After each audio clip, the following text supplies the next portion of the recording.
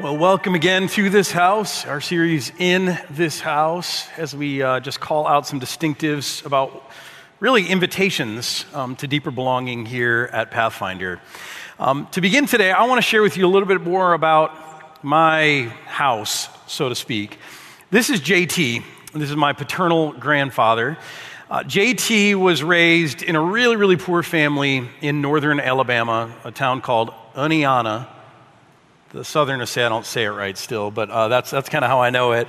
And like I said, his family was really, really poor. His dad was also a hothead, my great-grandpa Jesse, a violent man. And he used to be abusive to his kids, but also to his wife. And according to family story, at least as how I remember it, there was a moment when JT was kind of a young man, and his dad, Jesse, was kind of going after his mom.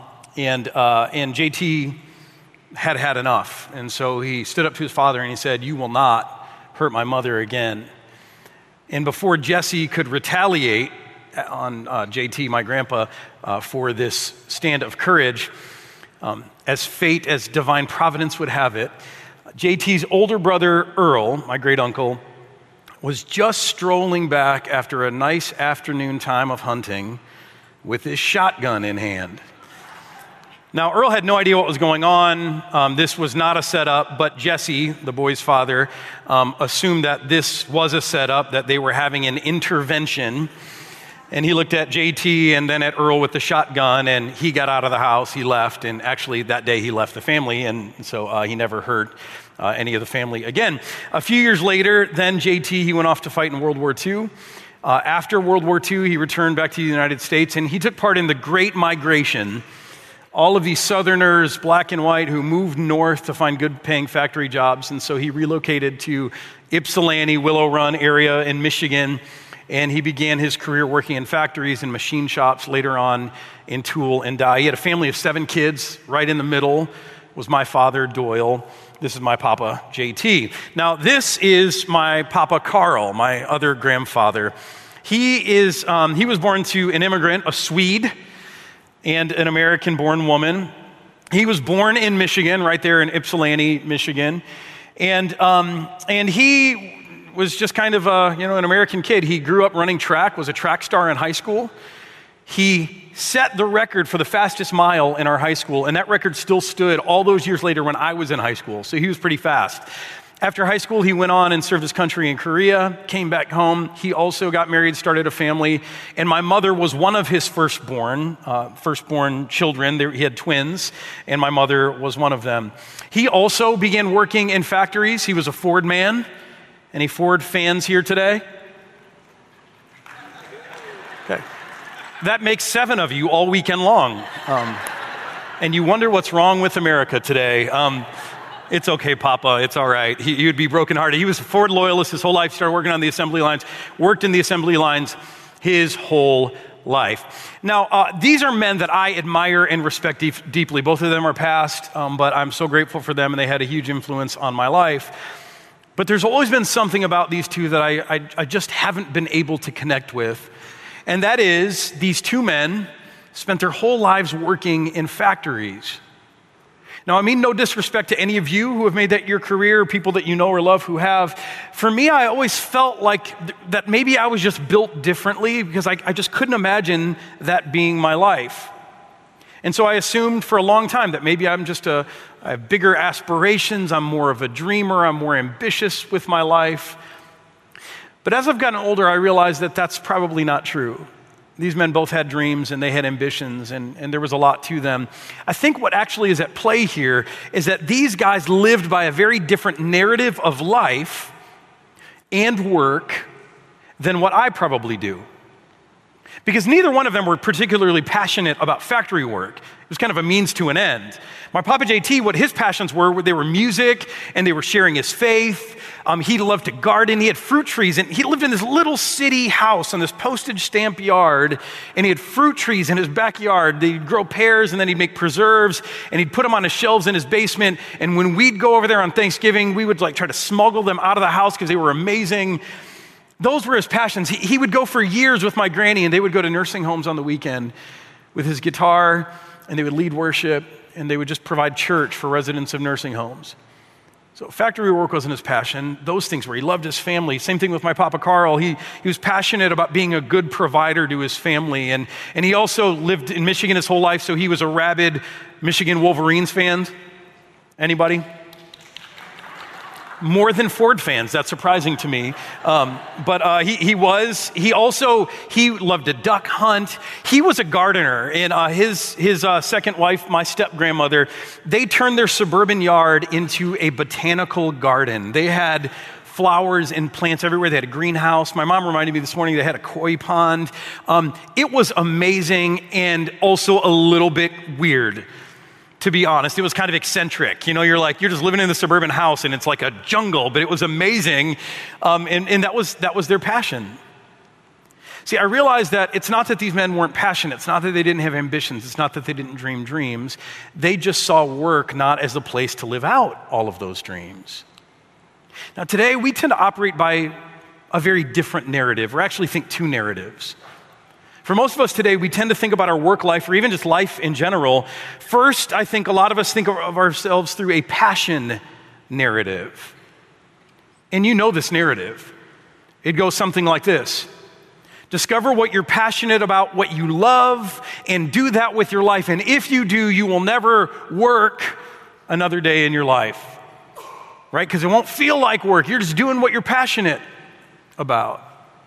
That's one narrative that I think a lot of us grow up under and live by. Another narrative, the second narrative, is the gifts narrative. It goes like this, that in each of us there is some gift, or there is some strength, or there is some ability, and our responsibility is to uncover that gift, to mine for it, to find it, and then when we do, to bring it out. And because like Spider-Man, with great power comes great responsibility. It is our responsibility to find a way to use that gift out in the world. And if we do that, if we leverage that gift or strength, then we're guaranteeing that we will always be able to find value and be valuable to the world around us.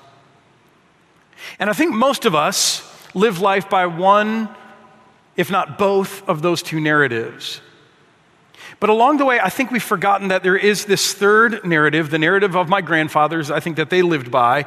I call it the get her done narrative, or just maybe the needs narrative. That life isn't always about doing something that you're amazing at. It's not always something about having to do something you're passionate about. That there is value in doing things simply because they need to be done. Now, I believe that actually the sweet spot in life is bringing together all three of those narratives in a really unique way. So I think the sweet spot in life is, yes, to discover what you're passionate about, and then to inventory your gifts, because what we're passionate about is not always what we're gifted for. You've watched the auditions on American Idol before, haven't you? Like, you love to sing, you're just no good at it. So those things but they do align, in some places. And then third, and this is where my grandfathers have taught me something, to take a look at the world around you and say, what does the world need? And maybe it's stuff you're passionate about or gifted for, but maybe it isn't. Maybe it's just stuff that they need and they'll pay you for it and it's good and it provides a means to an end. But ideally, if you can bring all three of these things together, and we're talking about this spot right here, this is the ideal. If our work, if our contribution, if our purpose can bring together our passions, our gifts, and the needs of our family, our community, the world around us, then we're living in the sweet spot. Today, I want to help maybe move you a step closer to this through a couple different things. First thing I want to do is I want to take you to some words of Scripture, some wisdom from Scripture, a letter written by a guy, Paul. We looked actually in the same letter last week, if you were here, Romans. Paul, a follower of Jesus, was writing letters, and one of those letters went to some Christians living in the city of Rome. You've heard of the place. This is a lot later than we were last week. We started off at the beginning, Romans 12. I want you to look at these words with me. Paul says, "For by the grace given to me, I say to every one of you," and last week he made a big deal that everyone is really everyone. It is Jewish people who are kind of God's people all throughout time. It's also these new Greeks or Romans or Gentile people who are just recently coming into the family of God. They all belong, he said. There's no Jew or Greek, slave or free, male or female. We are all one in Christ. We looked at that last week. He says, "For the grace given to me, I say to every one of you, all of you, Do not think of yourself more highly than you ought, but rather think of yourself with sober judgment, in accordance with the faith God has distributed to each of you. For just as each of us has one body with many members, and these members do not all have the same function, right? We get all these different parts and they do different things. Here's the metaphor. So in Christ, we, though many, form one body, and each member belongs to all the others. So Paul's saying, hey, you know what? This gifts narrative, that's legitimate. We all have something uniquely put inside of us that we are meant to discover and then contribute to the world around us. And it's not about trying to be like someone else. It's not about fitting in. It's not about conformity. Diversity is a good thing because we're one body and we need every part to be its true self, Paul says. And so he reels this all out and he affirms some of this narrative that I grew up under. It's a good narrative. And then he says something that's really important in here, or within here, he said something really important that helps us kind of live this out to get there. He said, think of yourself with sober judgment. See, if you're going to figure out which part you play, which part of the body you are, if you're going to be who you're created to be, then you've got to think of yourself with sober judgment. Now, what does it mean to think of yourself with sober judgment? First, and maybe this is going on in your mind, first means to not think too highly of yourself. Paul actually said that. Don't think too highly of yourselves, more highly than you ought, but think of yourself with sober judgment. So it means don't be arrogant, don't be puffed up, don't be proud. And yet we know that pride cuts both ways, doesn't it? C.S. Lewis is the one who taught me this. I don't know if he originated it, that pride is not thinking less of yourself. It's thinking of yourself less. The Bible does not encourage low self-esteem. The Bible does not want us to live a life of self-hatred. Instead, we're just encouraged to know who we are, but just to spend less time being preoccupied thinking about ourselves. See, it's just as much of a problem if you sit around all day thinking about how terrible and inadequate you are as if you sit around all day thinking about how awesome you are. But Paul says, hey, thinking of yourself isn't the problem. Actually, introspection is a good thing, but he encourages us to do it with sober judgment. Now again, what does it mean to think of ourselves with sober judgment? Well, what does it mean to be sober? Well, for starters, it means don't be drunk, right? We know that part. But here's what it means: marked by sedate or gravely or earnestly thoughtful character or demeanor. Paul says, I want you to think of yourselves, examine yourselves. So you can figure out what part you play, but you've got to be able to do it gravely, earnestly, thoughtfully. Now, I don't know about you, but for me, when I examine myself, when I begin to do some introspection, it is rarely sedately or thoughtfully. It is often done with a lot of emotion. It is done irrationally. Because when I start to look at myself and try to figure out what it is that I've got to contribute to the world around me, that's when I start not just, kind of thinking about myself objectively. That's when I start comparing, frantically comparing myself to whatever the culture values or the media thinks is awesome, or whatever the alpha figures, those powerful figures in my life, whatever they embody or whatever they value, or even against what the culture pays or compensates. Because we all know that the culture, it's kind of arbitrary what gifts we honor and pay well. And so I look at that and I find myself most of the time not looking within sober-mindedly, gravely, thoughtfully, trying to discover what God has put into me. Instead, I'm looking around frantically, seeing what everyone else has, what everyone else thinks is amazing, and I'm focusing on those things, wishing I could be those things, feeling like I don't measure up. Anybody else? Maybe not quite as frantic as me, but you probably do it, right? And I think even in schools, we're taught to do this. From the beginning, we're taught that the big question in life is, how do I measure up? Where do I fit? Am I the head of the class? Am I the back of the class? What percentile do I find myself in? It's like ingrained in us. Which is why I love so much what we're doing here at St. John's School through our new LEAD approach. Where it's still, it's important for assessment, but we're changing the question. We're getting back to this question of, first, what has God put in me that needs to be drawn out? How do we draw that out? How do we develop that? How do we help you find your place? See, sober judgment. This weekend, I want to help us all take a step closer to viewing ourselves with sober judgment. And I want to do that by giving you a tool that we use here on staff at Pathfinder. It's a tool called the PI, or Predictive Index. Now, if you don't like personality assessments, great, because it's not a personality assessment. I love personality assessments, but this is actually a behavioral tendency inventory. And it's all about not your personality, but it's just about helping you see your behaviors. And it's great in the workplace, especially because it helps you understand why people behave the way they do, your boss, your direct reports, your coworkers.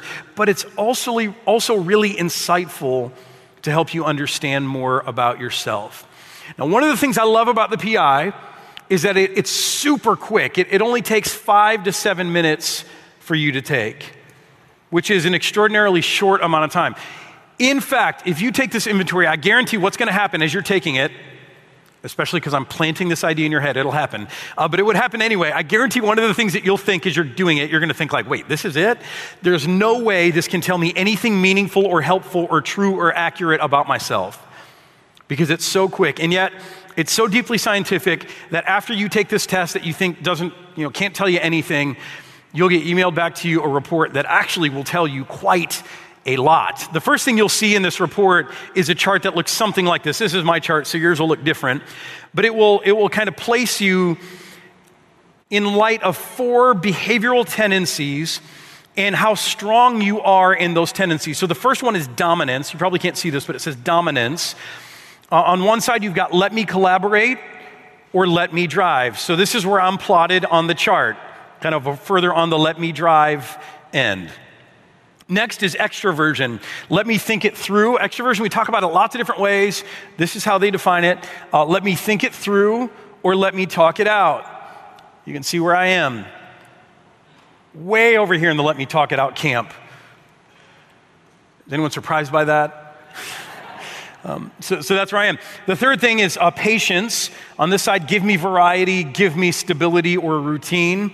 Now here I'll point out that right next to my plot, there's actually this little arrow. This literally means that my impatience is off the charts. The fourth behavior is formality. Give me flexibility or give me structure. And I am kind of, near the midline, but more on the flexibility side. Now, this is a really helpful chart if you know how to read it. For some of you, you're not going to know what this means. So the good news is after this, after you get your report, there'll be narrative with bullet points. Amen for, praise God for bullet points, right? We love bullet points. So you'll get about 10 or 12 bullet points, probably your strongest behaviors. Here are 2 of mine that I thought you would just, you kind of know me in a limited way, but these probably will resonate. Dion is strikingly expressive, effusive, and verbal in communicating. Talks a lot and very quickly. You're thinking like, you didn't need to take a 5-minute test to learn that. We could have told you that in the first 15 seconds. Enthusiastically persuades and motivates others by adjusting the message and delivery to the current recipient. Or how about this one? Intense proactivity and aggressiveness in driving to reach goals. Actively and boldly challenges the world, business, and even the areas of others within the business, right? So active and aggressive, which is why I have to take a sabbatical every once in a while. I need a breather. Steve Hauer always used to say that everybody wants a strong pastor until you get one. A couple of things that you're like, okay, man, 5 minutes, and that's pretty spot on. There's another section I want to show you. It's a summary. It kind of gives you a narrative about your behavioral tendencies. So impatient for results, and particularly impatient with details and routines, Dion is a confident and venturesome doer, a decision maker who'll delegate details and responsibility and authority. Dion is a self-starter who can also be skillful at training and developing others. I hope that's true. He applies pressure for results, but in doing so, his style is more selling than telling. See, this is about sober judgment. It's about reflecting back things about myself, some of which I know, and I'm like, yeah, that's true. And frankly, some of which, they sting a little bit. I just want you to know, sober judgment, it can hurt a little bit. In case you're unaware, impatience is not a fruit of the Spirit. And yet, it's pretty clear that I've got a problem with that. It's kind of painful for me to read. I want to deny that. I don't want to admit that. It's hard for me to say that in front of all of you because that shows that I've got growth to do.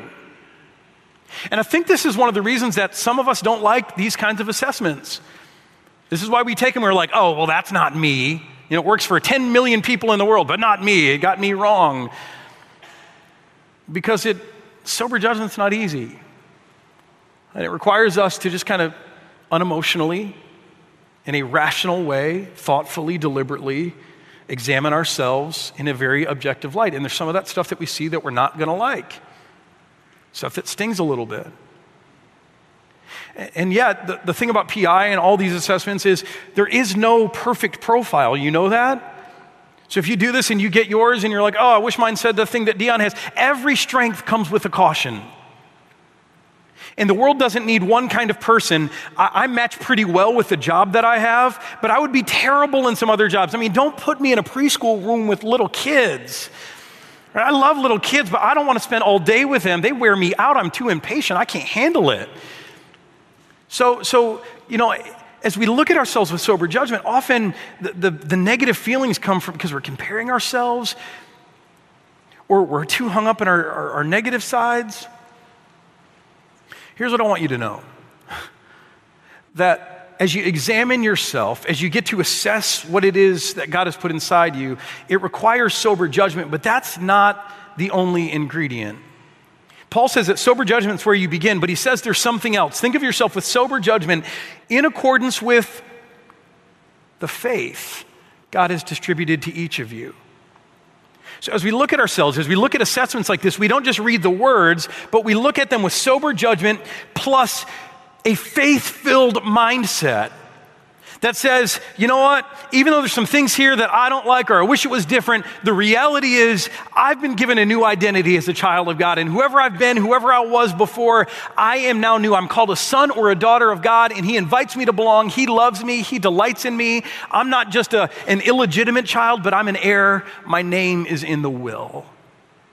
And not only that, but I look at this stuff, and as I examine myself, I do so with a heart filled with faith, and I am optimistic about who I'm becoming. And I know that God is at work in me, and day by day, I am being made new. I am being conformed into the likeness of his son, Jesus. So yeah, it says I'm impatient today, but God is working in me, and he's moving me along to the place he knows I need to be, not the place that I want to be. See, it's sober judgment plus faith. I know that even though some things are true of me today, that our God is a God of grace, and he is merciful, and he is compassionate, and he doesn't throw my weakness in my face. Instead, his grace covers me, and it covers over all of my inadequacies, all of the things that I don't like about myself, all of the things that show that I'm immature and I need to grow, all of the unflattering parts. His grace is sufficient to cover over me. Now, the PI, it's not an assessment you can just go and find on Facebook, like which character on Disney movie are you. It's not one of those. It's actually a scientific assessment. It's a fee-based assessment. But through our vendor, our consultant, who also happens to be a part of the Pathfinder family, we want to make this available to you. So this weekend, here's what I'm going to encourage you to do, and you can do part of this right now. You can right now take out your phone, and you can text the letters PI, capital P, capital I, no spaces, no periods, PI to 43506. That stands for predictive index or pitch in to 43506. When you text that in, go ahead, you can do that right now. You're going to get a message back that has a link. Don't click the link yet. Just go ahead and text PI to 43506. I don't want you to click the link yet once you get that back. Instead, over the next 72 hours, the link will be active for about 72 hours, I want you to find 5 to 7 minutes, preferably 7, of uncluttered, quiet space where you are not distracted. So clicking the link right now is bad because I'm still talking way too fast, right? And you're going to be distracted. So just get the link. You can do that right now, PI to 43506. Then when you've got 7 minutes of quiet time, you can go ahead and click the link. It's got a really mobile-friendly site.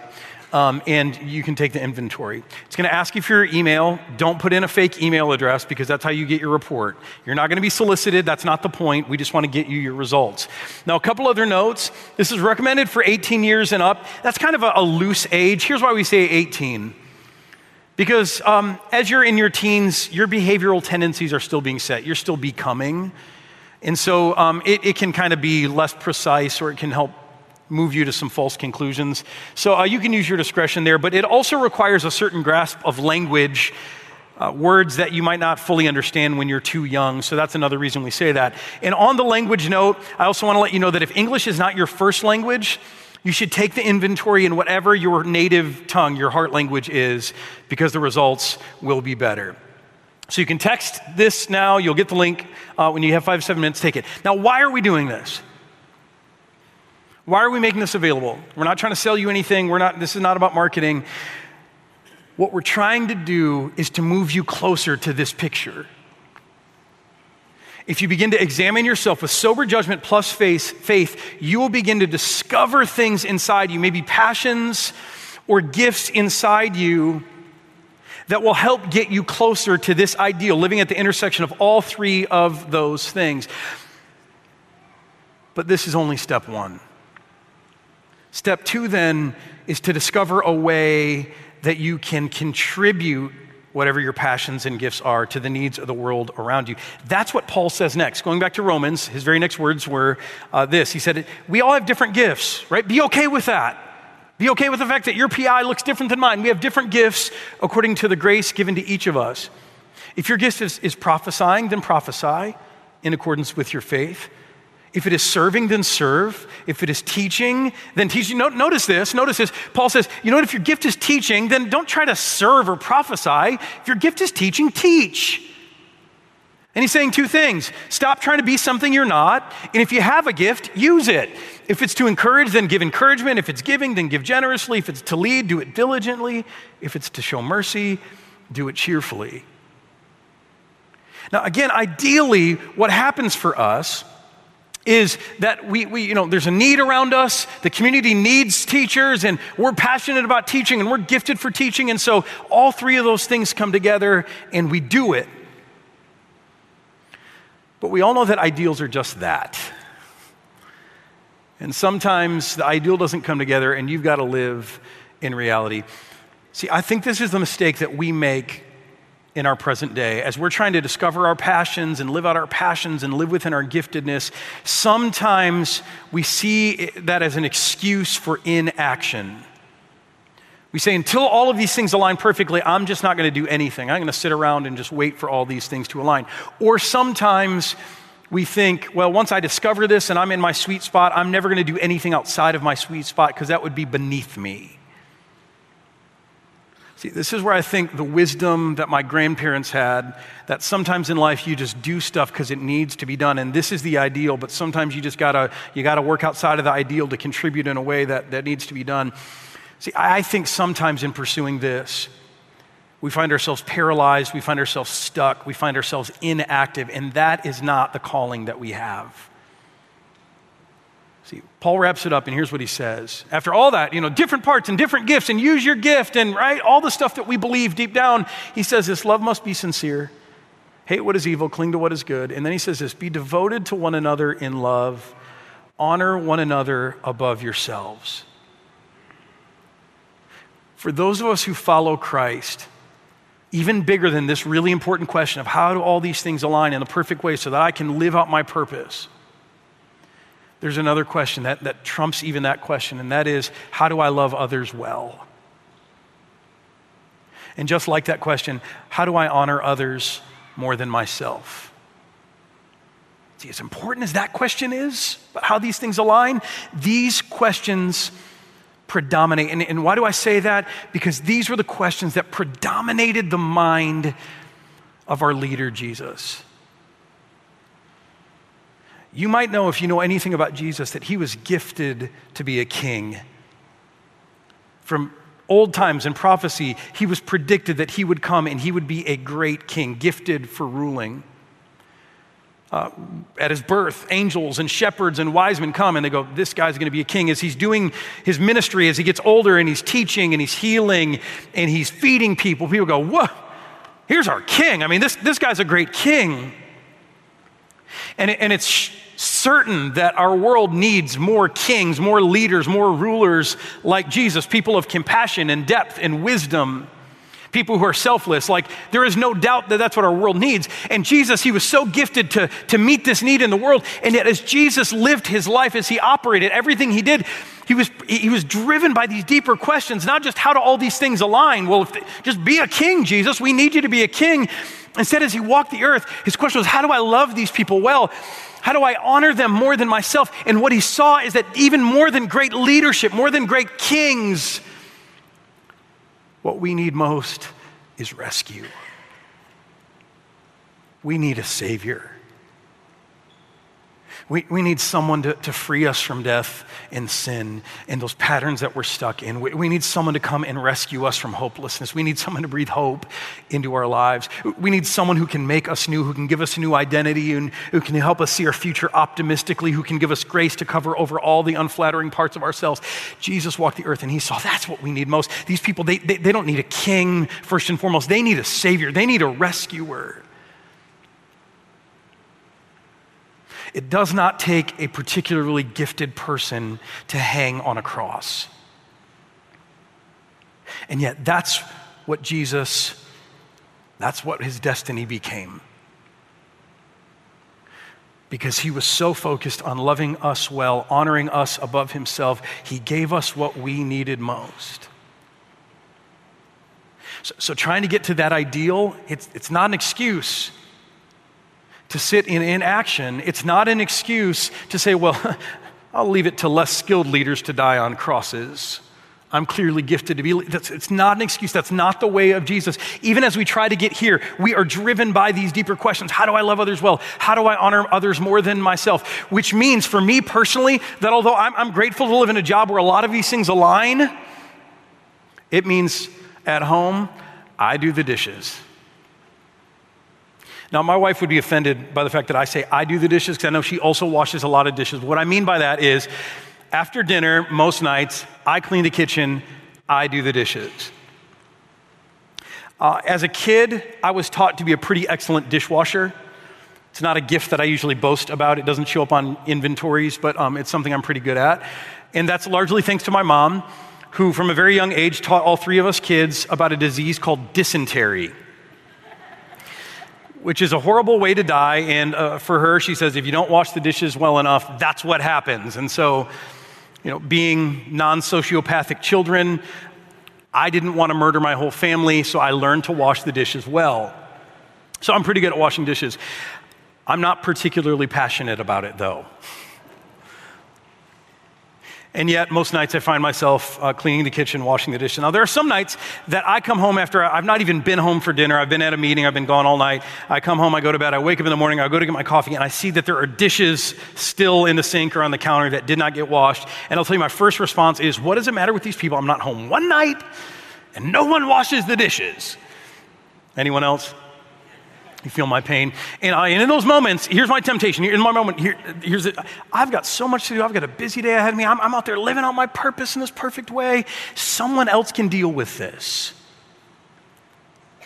And then I remember that a little bit later, a short time later, Jocelyn's going to get up. She's going to come out into the kitchen and get her coffee. She's going to see those dishes. She's going to have the same reaction.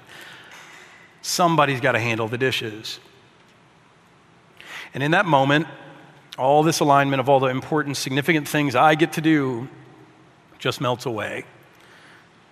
And I ask myself the question, how do I love my family well? How do I love my wife well? How do I honor her more than myself? And so I wash the dishes. See, I don't want to say for a second that this isn't important. I hope today, that's why we're making PI available, that you spend your life mining for your gifts, discovering your passions, looking around the world to try to find a way for this to intersect, because this really is the ideal. But as you're on the journey to get here, or even after you arrive, this is no excuse for you to exempt yourself from the deeper questions, to say, well, I'm not sure what to do, so I'm going to do nothing, or that's beneath me, that's outside of my passion or giftedness, so I will not do it. See, in this house, we all pitch in, which is why next weekend, we're going to strike up the band and have a serve fair. We are. Because literally, there are hundreds of volunteers required just to make a weekend happen here at Pathfinder, and you might know that we do more than just weekends here. And so we're going to invite you to come in next week, spend a little extra time with us next weekend after service, and to begin to discover different ways that you can serve, the way that you can contribute. And there's so many volunteers that we require to make this work that no one who calls this place home, if you're just a guest here checking out, that's fine, but no one who calls this place home should feel okay about sitting around not contributing, at least not for very long. And so today on the way out, here's what you're going to get. You're going to get a simple card like this. It's going to have areas listed up here on the screen. It's going to give you a summary of what those areas are, 8 areas. My hope is that as you read this card, something will get your heart beating.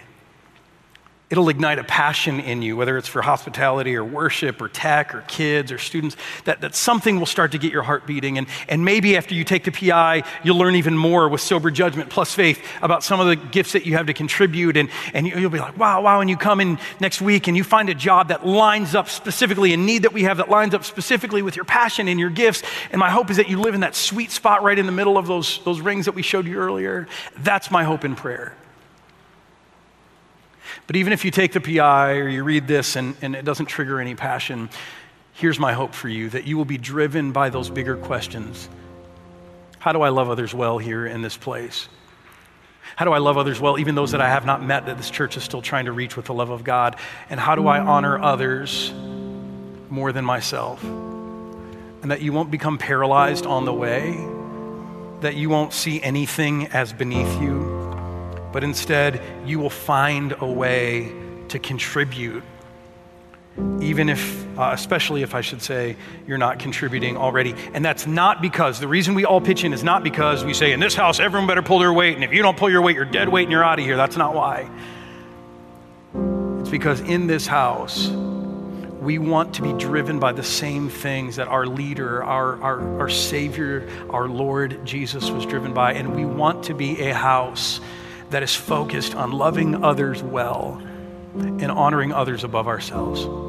So this week, you've got a week. Grab one of these cards on the way out. Take the PI, sober judgment plus faith. Discover some areas. Maybe it'll resonate with the passion. Come back next week. Find out about specific volunteer jobs that just need to be done, and pitch in.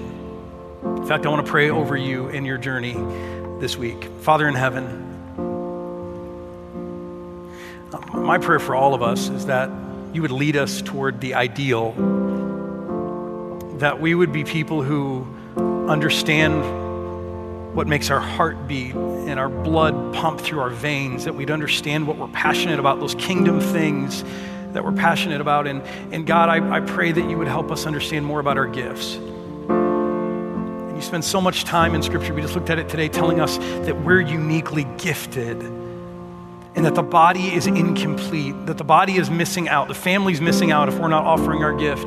So God, give us revelation into what you've put inside of us, that we might discover and develop those gifts. And God, keep our eyes always wide open to the needs around us. And Father, I just pray for the ideal for all of us, that in our work, in our service, in our lives, you would help us bring these things together. We would live at the intersection of these 3 things.